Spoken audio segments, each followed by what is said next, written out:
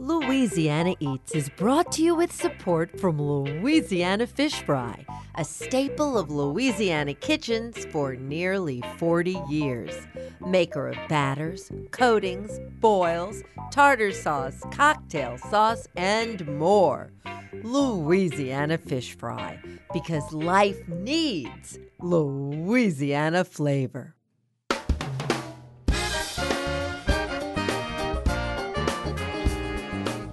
From our studios in the Southern Food and Beverage Museum in New Orleans, this is Louisiana Eats. I'm Poppy Tooker. Japan may have once seemed like a world away, but the most delicious elements of Japanese food and drink culture have increasingly become embedded in our American psyche. For instance, when Westerners think of Japanese spirits, sake is the image that most likely comes to mind. But on this week's show, author Christopher Pellegrini introduces us to shochu, one of the most popular libations in Japan and one of the best-kept secrets everywhere else. Next, we hear from Stephen Lyman, author of The Complete Guide to Japanese Drinks, who recounts the intriguing history of Takamine koji whiskey and the remarkable 19th century Japanese immigrant whose work inspired it. My favorite part of his tale involves a trip to New Orleans for the 1884 World's Fair, where he met and later married a local socialite. Finally, in Japan, drinks are always accompanied by snacks, often in a bar and eatery called an izakaya. Restaurateur Jackie Blanchard drops by to explain how a girl from down the bayou came to open an authentic izakaya right here on Oak Street in the Crescent City. So sit back and raise a glass as we celebrate the Japanese drinking culture on this week's Louisiana Eats.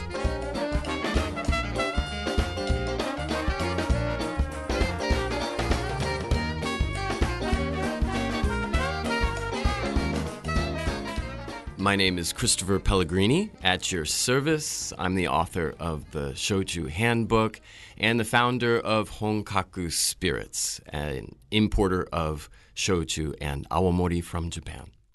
Christopher Pellegrini's passion for brewing and distilling was ignited by a high school social studies project that led to him becoming a 17-year-old brewmaster. Eventually, that affinity steered him to Tokyo, where he's made a life sharing his love of Japanese spirits. I understand that you originally hail from Vermont, and you are such a mad fermenter. You were brewing beer in your closet at one time? That is correct.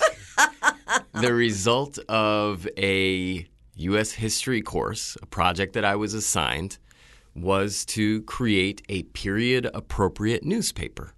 And the decade that I was given was the decade of Prohibition. Now, when I went to Middlebury College to use their library resources and to flip through microfiche for mornings on end, it turned out that in the teens there was a whole lot of bootlegging going on, a lot of bathtub gin being made. And I did eventually create that newspaper. But my research took a little bit of a U-turn, and I dove into brewing. If it's that easy to make it at home, maybe I should do so too. And that's eventually what happened. I started homebrewing in my closet. My good friend who happened to be working with me on the newspaper, Jesse, he helped me out. We had our own brand. We were called Last Call Brewing. And we had 3 popular types of ale that we made, and it was pretty good after a while. Yeah, so I started out real young. Yes, it was highly suspect and not above board, but it set me on the course to where I am today because I developed a keen sense of craft brewed, craft distilled products. Man, I am so interested in those things.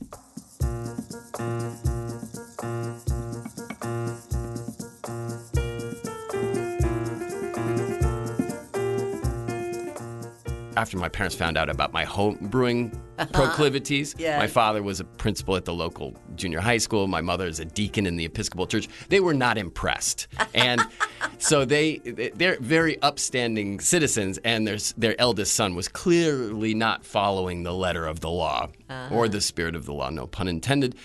And I turned that into, after they shut down my homebrewing operation, I turned that into an apprenticeship at the local microbrewery.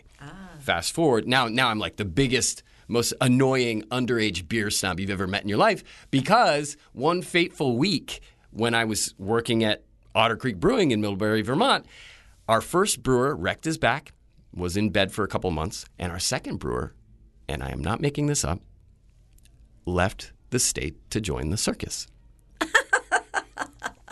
So all of a sudden, we didn't have anybody who could make beer. And Mr. Lawrence Miller, the former homebrewer himself who turned that into a business, came in and is like, does anybody up in here know how to make beer? And little 17-year-old me was like, I do. I believe his exact words were, when he looked at our cellar master, was like, the kid? And Tom, the cellar master, was like, if he doesn't drink it, he can legally make it. And that's how I became the youngest commercial brewer in the United States. I was too young to drink what I was making. And that turned me into an annoying beer snob. I was immensely proud of what I was doing.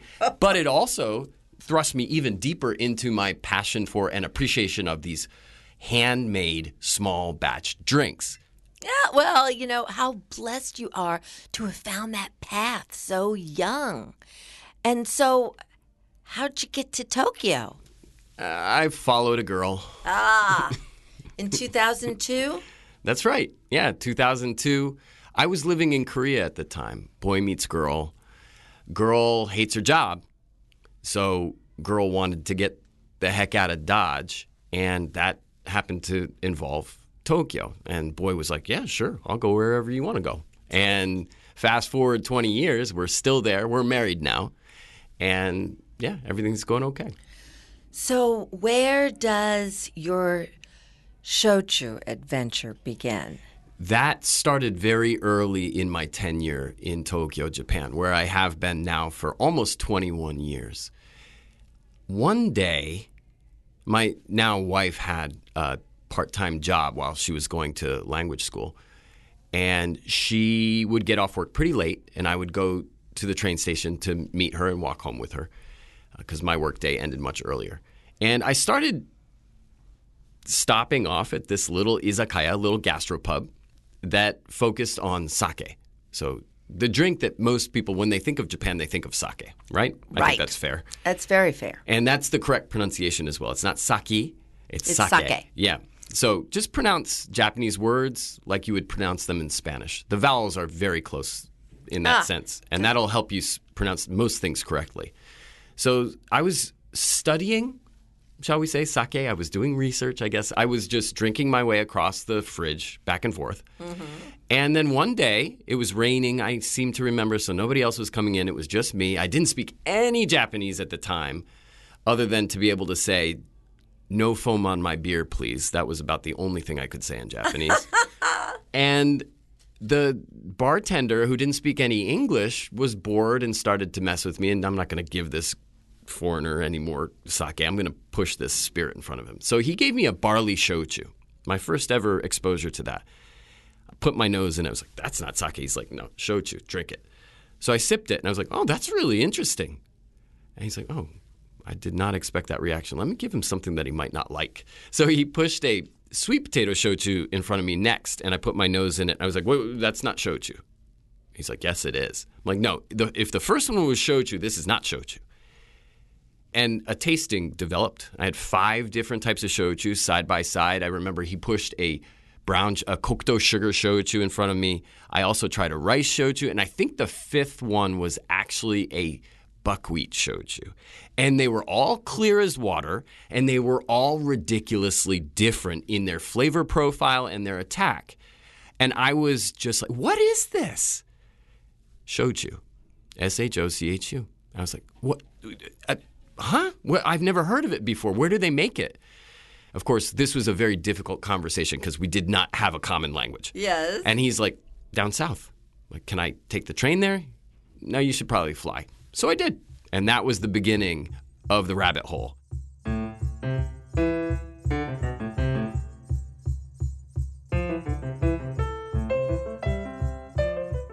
I would go down there at every chance I could. I used to be a university professor, and on the weekends, I would fly down to Kyushu, and I would work in the distilleries. I would help them out. They were always short-staffed. You know, they never had enough people to stir the pots, clean the potatoes, chop them open, prep them, that sort of thing. So I did that a lot, and I made, over the years, because I had no ulterior motive, I just wanted to learn. I'm helping these folks out in Japan, and then an opportunity comes to take it to the next level. So we started an import company in New York, and we assembled a portfolio of all of our friends' shochu and aomori. These are really small products in Japan. Stuff that you can check me on this. Shochu nerds in Japan are annoyed that we have them in the States because it shortchanges their supply in Japan. I get a lot of passive-aggressive DMs. They're like, Pellegrini, come on, man, stop yanking that out of circulation over here. We don't get enough of it. There are legitimately some things in our portfolio, that I cannot source in Tokyo, but you can get them in New Orleans. I mean, there is more shochu produced and consumed in Japan every year than sake, as I said. And to give you a sense of scale, there is more shochu and aomori produced in Japan every year than tequila in Mexico. Oh. Now you're confusing me again. That scale is crazy. This is a very large part of the Japanese drinks economy that nobody outside of Japan has ever heard of. About 2/3 of tequila is exported, right? Much of it coming here. Less than 1/10% of shochu and aomori ever leaves Japan. It is this giant thing hiding in plain sight that keep all the best stuff for themselves. They're not sharing yet. And we're trying to change that because it is amazing.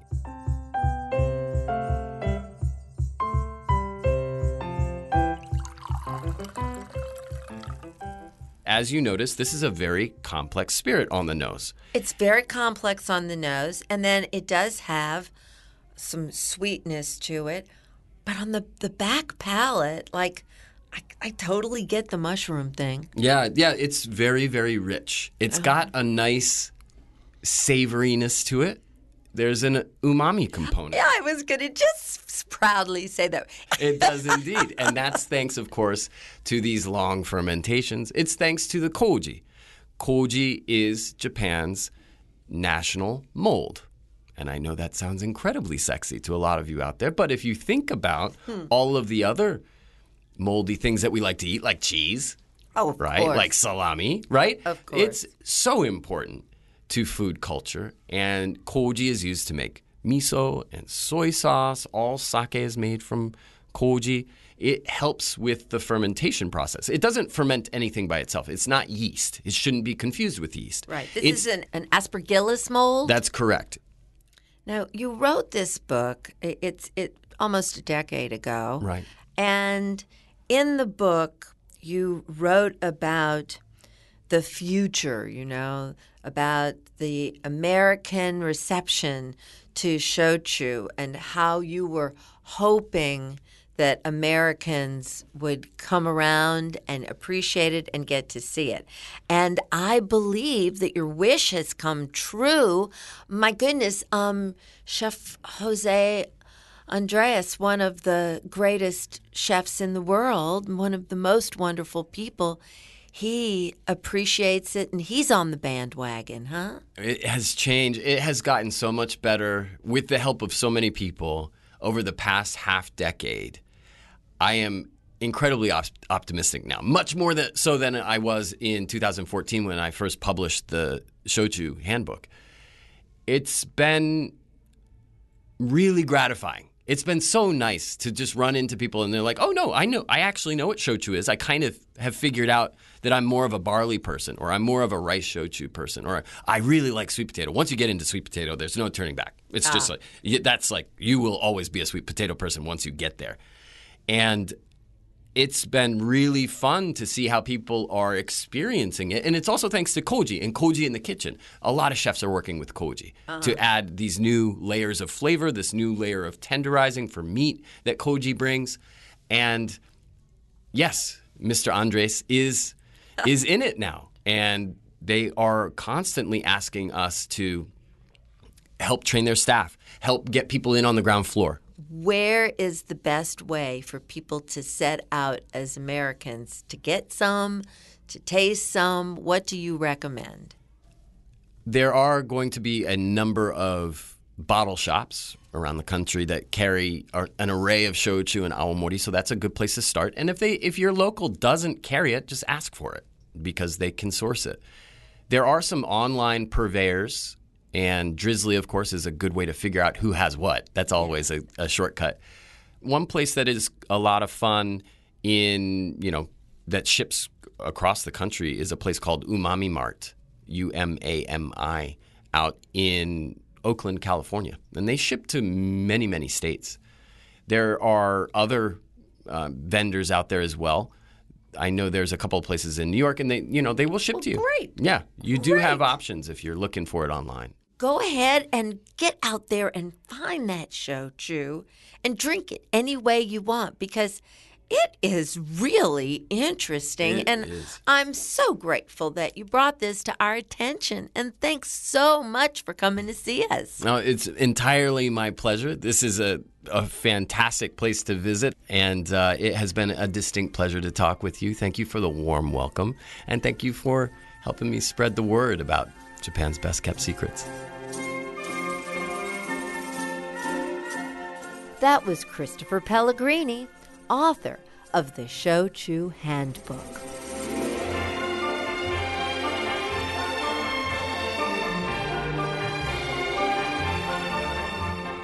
Coming up next, we'll dive even deeper into this spirited subject with Stephen Lyman, author of The Complete Guide to Japanese Drinks. Louisiana Eats returns after the break.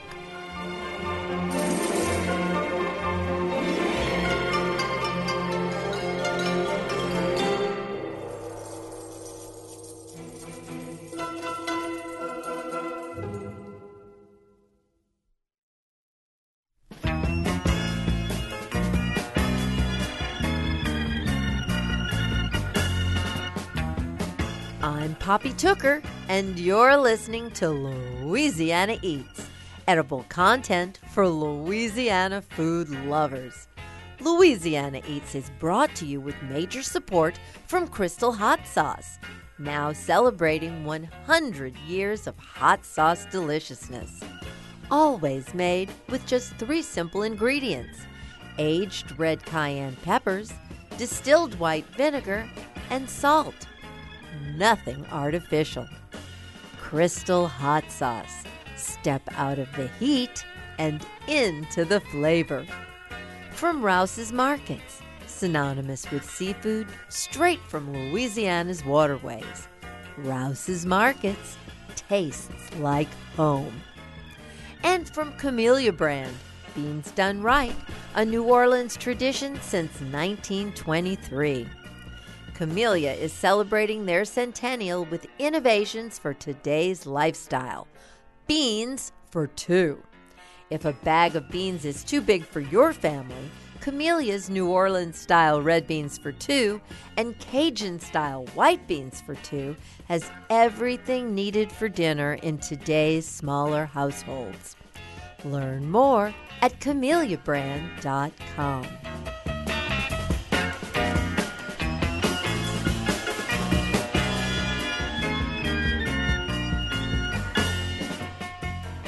I'm Stephen Lyman, author of The Complete Guide to Japanese Drinks and co-creator of Takamine Koji Whisky.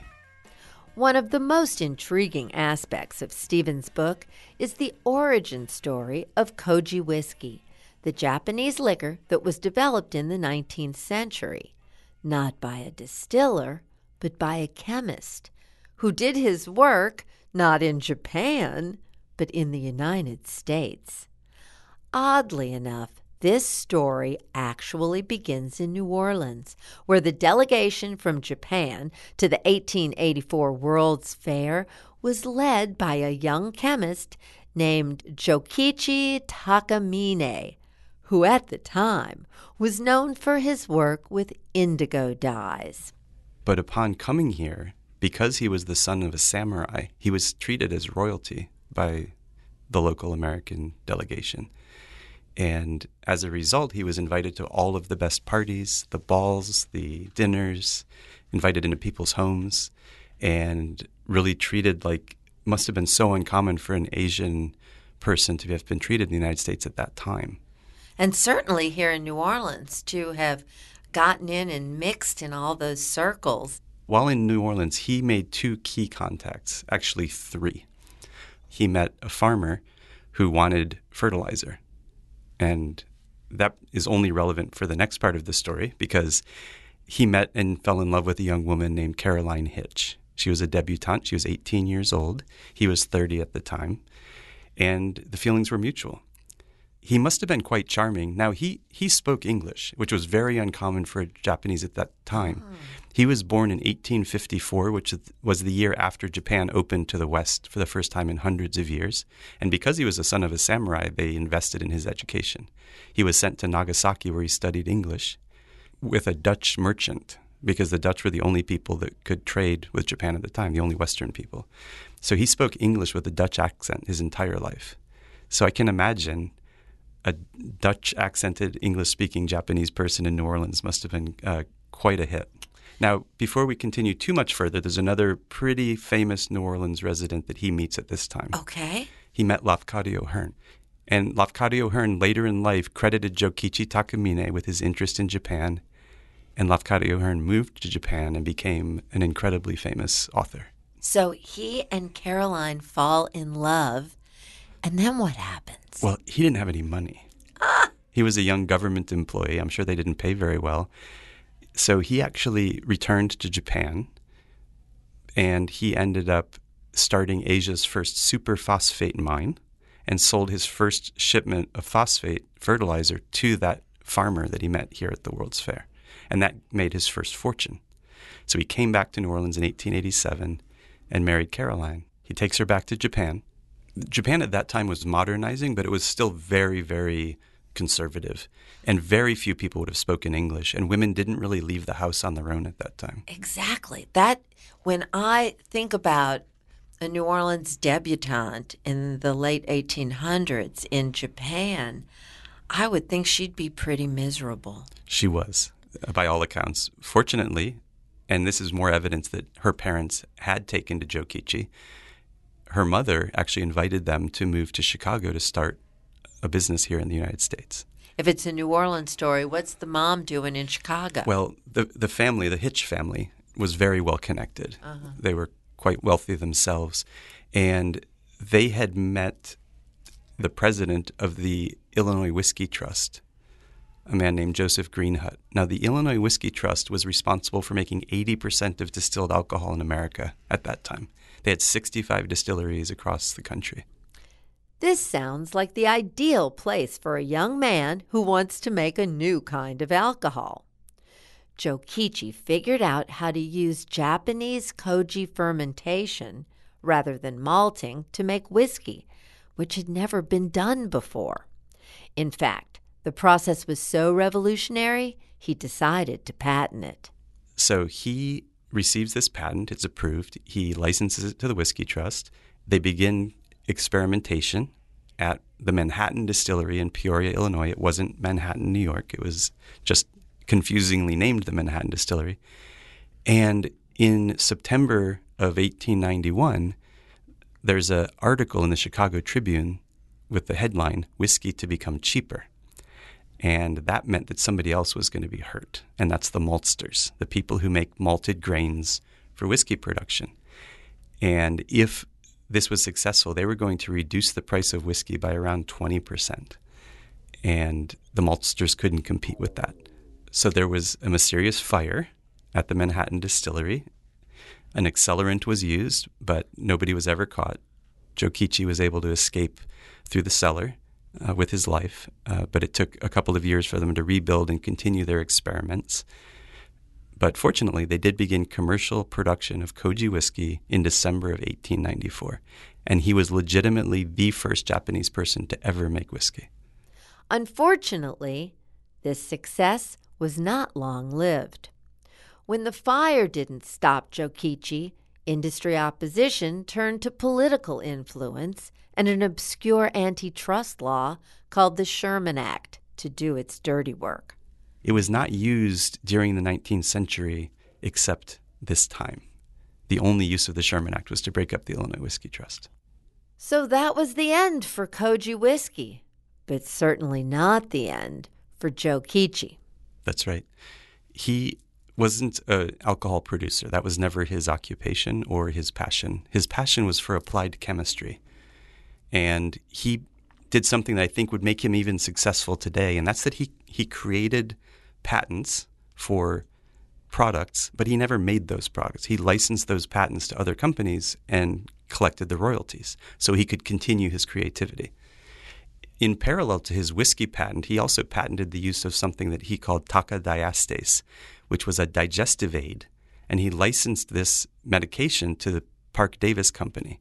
So he was doing fine even without the whiskey being successful because takadiastase became a quite popular digestive aid. It also uses koji. He made a scientific discovery much more important than that. Jokichi Takamine was the first person to isolate a human hormone. That's right. He isolates adrenaline, which is the first isolate of a human hormone in human history. This should have won him a Nobel Prize, but of course you have a Japanese immigrant working in the United States at the time and all that entails. But he also licensed to the Park Davis Company, and this made him absolutely fabulously wealthy. He made that discovery in 1900, so 3 years after he moved to New York. By 1905, his net worth was, in 1905 dollars, about $30 million, which is over $1 billion today.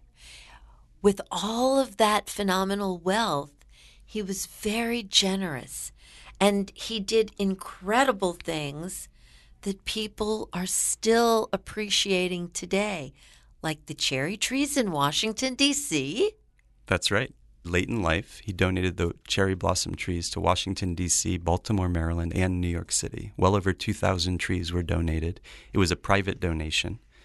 But in American history books, it's not Jokichi Takamine, it's the president's wife. It's the first lady who was responsible for the cherry trees. Well, all I can say is thank goodness for you, because Jokichi might finally get his due, and the due is coming through a bottle of his whiskey that you have revived. Stephen, how did you come into this story? Why did this become your obsession? And tell us the amazing story about your whiskey. So I discovered the story of Jokichi Takamine when I was doing research for my book. There had been a doctoral dissertation written about him at University of Dayton in Ohio 10, 20 years ago. And reading it, I was just fascinated that this man had done all of these things. I'd never heard of him. The first distiller to ever ask me to import Japanese spirits to the United States was a distiller named Michiaki Shinozaki. He also knew the Takamine story. In fact, he had been doing some experiments. He was the son of the president of the company, so he had a little bit of free reign. And he had begun doing some experiments with double pot distillation of koji, barley koji spirit. And while that's not Takamine's exact recipe, it's pretty close. And so we decided that we wanted to honor Dr. Takamine. So we approached his family trust for permission to use his name and likeness for this whiskey, and they gave it to us. And it's the first product they've allowed his name to be used on that they themselves did not create. Walk me through the taste profile and what makes Takamine so different from other whiskeys that people may have tried. Now, this is a 40% alcohol whiskey, which is actually the lowest proof that you're allowed to have a whiskey. If it goes below 40%, it's no longer whiskey. And a lot of whiskey fans think of lower proof whiskeys as not that interesting. What makes this interesting is it's going into the cask at about 44% alcohol, where other whiskeys might be 65, 70% alcohol. Right. So you actually are adding a lot of water, even if you're only bringing it down to 50%. Here we're adding very little water. So it really punches above its weight. And because of the location of the distillery in southern Japan, it's almost like we're aging in New Orleans, where in a hot, humid environment, you would have a very rapid aging. So at 8 years old, this really expresses as something older. But what I get with this whiskey in smelling it, I get, of course, vanilla, which you get in many cask-aged products. But on the palate, I get notes of cherry and creme brulee and that sort of thing. Mm-hmm. And I have a lot of people who tell me, I don't even like whiskey, but I like your whiskey because it's smooth, it's easy drinking, and it doesn't burn out your taste buds because it's not such high alcohol. I've never been a Scotch drinker, and this is completely different. I mean, it's different in so many ways. And it has just a really soft mouthfeel. Mm-hmm. Part of that is the Japanese water. Kyushu Island, where the distillery is one of the youngest islands in the Japanese archipelago, which means that the mountains are steeper and the rain runoff is faster, and that gives you softer water. And that even though there's just a little bit of water used in dilution, you still get that softness on the palate. What a beautiful product and what a beautiful story. I'm so grateful to have met you. Thank you for coming to talk with us on Louisiana Eats. My pleasure. Thank you for having me.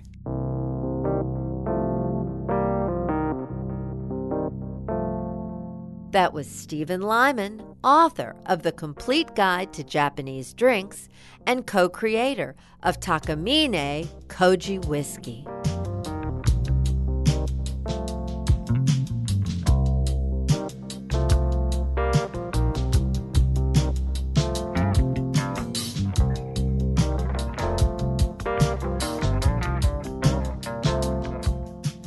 Sukeban is the name of Jacqueline Blanchard's izakaya, a traditional Japanese bar and eatery.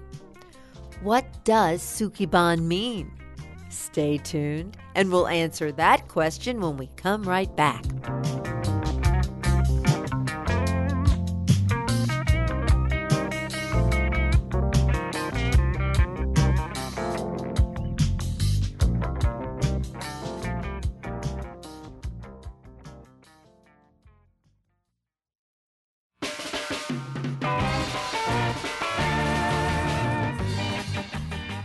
Poppy Tooker, and you're listening to Louisiana Eats, edible content for Louisiana food lovers. Louisiana Eats is brought to you with support from Louisiana Fish Fry, now doing for chicken what they've always done for fish. Fried chicken tenders, wings, sandwiches, and more. Louisiana Fish Fry has you covered with a mix specially for chicken. Louisiana Fish Fry, because life needs Louisiana flavor. And from Visit the North Shore. Discover world-class culinary flavors on the North Shore this fall. Experience the bounty of the bayou and the rich culture from award-winning chefs, soulful mom-and-pop restaurants, extraordinary bakers, and creative mixologists. To learn more, request the Explore the North Shore Visitor Guide for inspirational stories, custom itineraries, and event information at visitthenorthshore.com. St. Tammany Parish, Louisiana's easy escape, just 40 minutes from New Orleans' French Quarter.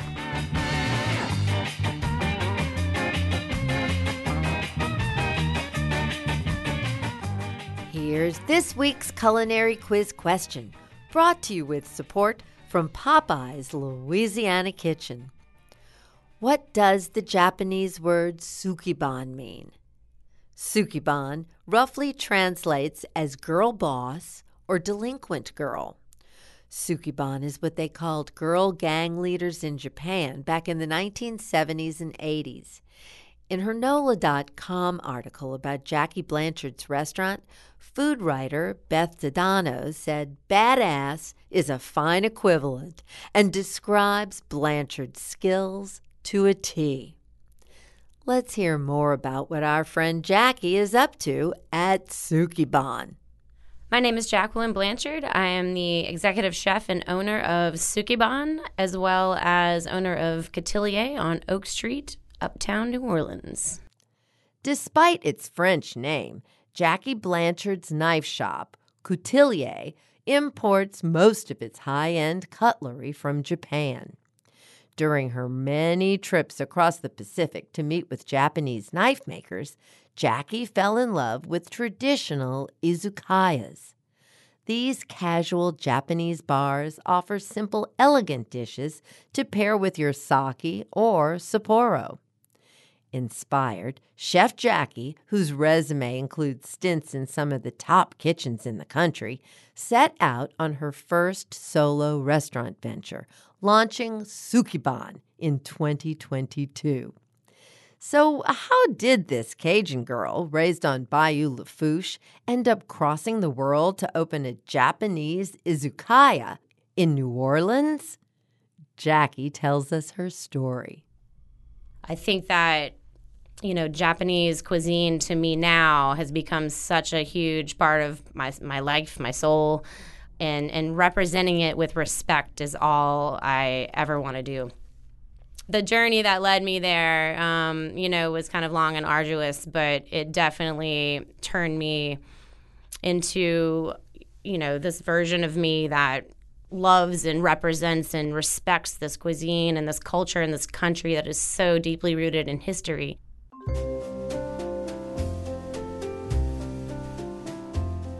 So, I grew up in Pankerville, Louisiana, between Pankerville and Napoleonville, in Assumption Parish along Bayou Lafourche. My mom's side is from Pankerville. My dad's side is from Napoleonville, so always been on the bayou. Went to Nicholls State, the most amazing culinary program kind of underseen in America. It's really a beautiful program. So, I graduated college, culinary school right after Katrina, and that took me right to California, to Napa Valley to work for Thomas Keller. There was a lot of technique involved, rooted in not just French cuisine, but also Japanese technique. When I got to the French Laundry, when I've, gone to Blue Hill, a lot of these places I've worked have had that level of Japanese technique because it is so dialed in and it is so diligent. So, you need that sort of diligence in your technique when you're working in, these caliber of Michelin star restaurants.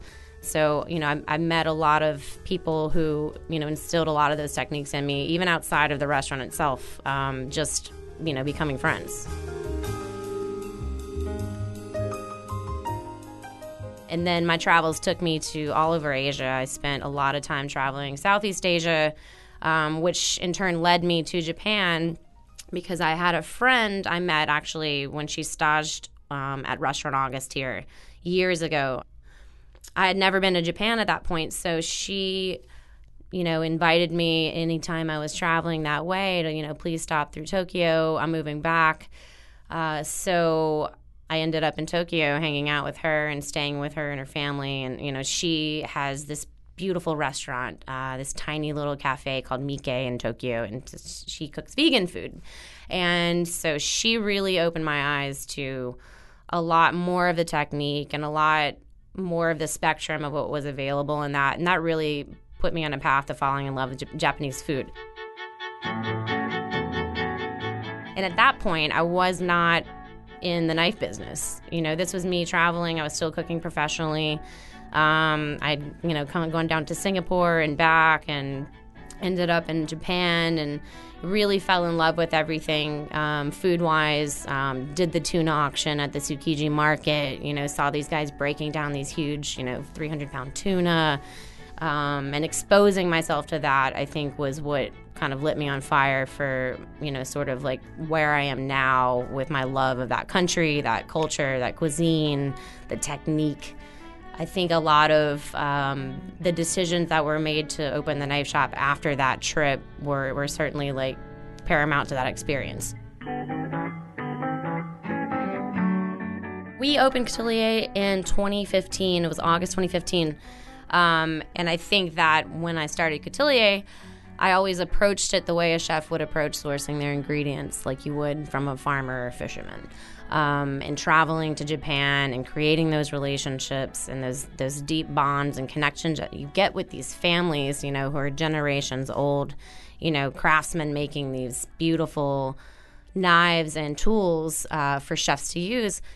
And I feel like it's, people think sometimes when we go on these trips to Japan, it's just like vacation and we're kind of hanging out and we're not. We're in this like very serious schedule and we're seeing how these knives are made. We're going to these izakayas and we're trying this different food. And I think, as many times as I've traveled there over the last decade, you feel like, you've kind of inching your way in, but Japan's kind of got this like membrane between the foreign world and it.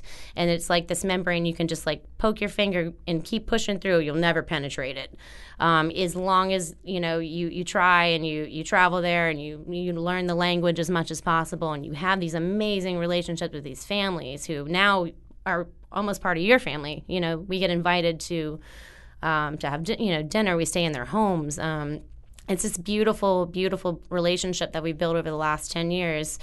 And, to have that, sort of experience is just, it's hard to describe sometimes.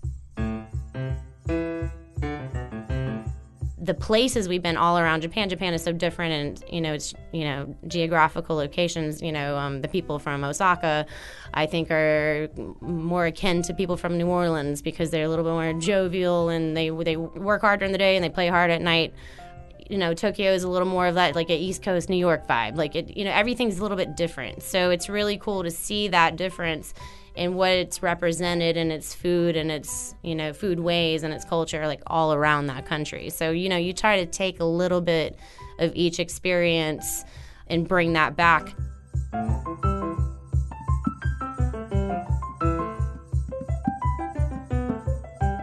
I think that for me, I always had a part of me that wanted my own restaurant. And I knew that when I kind of took a break to open Coutelier, I think that I always had this little gnat in the back of my ear, one day you're going to open a restaurant. It doesn't have to be right now. It could be when you're 40. It could be later. Who's to say? So as well as it has gone the last 7 years, it kind of gave me time to iron out what I wanted to do and the approach I wanted to take to that. And I think that I've been through enough restaurants and I've seen restaurants succeed and I've seen them fail and I've seen the reasons why they succeed and fail. And I've taken, these incredible notes and over the years that have, kind of shaped the direction I wanted to take. So I think it became about how can I do this and still have this quality of life. And I wanted to do something very small scale. I don't want something big. I wanted a small, approachable sort of scene. Izakaya at its core, it literally translates to like stay, drink, place. So it can be anything. I think there was a lot of that in the beginning, or like, is this an izakaya or is this a sushi restaurant? It's really kind of like a modernized izakaya. I mean, at its core, it's a bar where you're sitting down and you're ordering drinks and you're eating food. So that's it. When I go to Osaka and I hang out with my knife buddies, they're taking us out izakaya hopping all night long, and you're going from one to the next to the next. Because an izakaya has a million iterations. I think some people think, an izakaya has to have yakitori. An izakaya can serve whatever food it wants. An izakaya is just a place where you go and sit down and you have some drinks and you have some bites and then you kind of move on. Or if you want to stay for 3 hours, you can stay for 3 hours. You want to stay for 30 minutes and grab a quick bite and head out, you can do that too. And I think that's the beauty of an izakaya at its core. And it can be a million different iterations. We're just one of them. Right now we have 16 seats and we have one table. So it's, it's pretty small. And, we do focus on one particular thing, and that's tamaki rolls, which, there's a lot of sushi restaurants in New Orleans. There's just not a lot of focus on that particular style of sushi. And for me, it's always been about rice and fish. And I think that's one of the biggest things that I always correlate back to South Louisiana culture is our connection of rice, seafood, our drinking culture, which is exactly what I feel with Japan. And I think a lot of people don't really think of it that way. Like you have these two very foreign entities. You have Japan, you have Cajun culture of South Louisiana. And so I think that, in the simplicity of what we do feature, South Louisiana seafood, and that's a huge part of what we do. And, even the potato salad we have, this, it's one of the most popular menu items. We have potato salad culture here. Everybody's mama has a potato salad recipe. Some eat it with gumbo, some eat it on the side. In Japan, when you go to an izakaya, there's always a potato salad on the menu, which I think was so cool. And I was, kind of floored by that the first time I experienced it. But then I started seeing it everywhere I went in Japan. So little things like that, those types of, food references sort of kind of resonated back into the type of food I wanted to do. I grew up on rice, just like a lot of us did in South Louisiana. So for me, it was about the rice and the seafood. And I think that is the main focus of what we do in a way. And we don't make a fuss about things. We don't have a lot of sauces. We don't have the mangoes and the spicy mayos and all that kind of stuff. We let our ingredients speak for himself. It is this level of simplicity, but hyper focus. I think the most beautiful thing about Japanese food and approach to the technique is its simplicity, because it really has nothing to hide behind. It's all about the ingredient. My connections through Japan allowed me to be able to source certain ingredients for Sukeban that otherwise would have been unattainable in a lot of ways.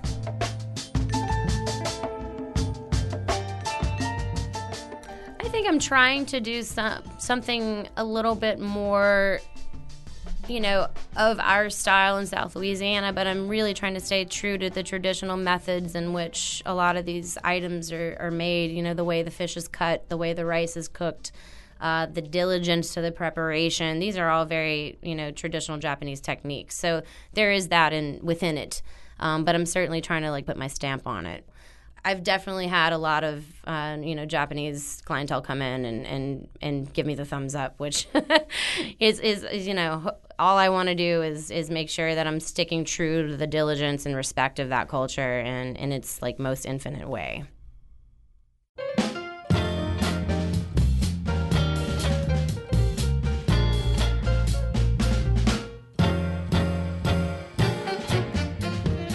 Jackie Blanchard of Coutelier and Sukeban in New Orleans.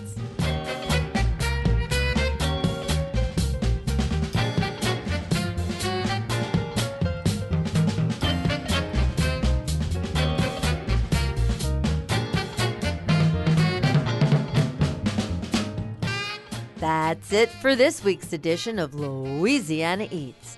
Edible content for Louisiana food lovers. Catch up on previous editions of Louisiana Eats on poppytooker.com, where over a decade of Louisiana Eats is available for pod and webcasting, along with recipes and cooking class videos too. And don't forget to rate us on your preferred podcast platform.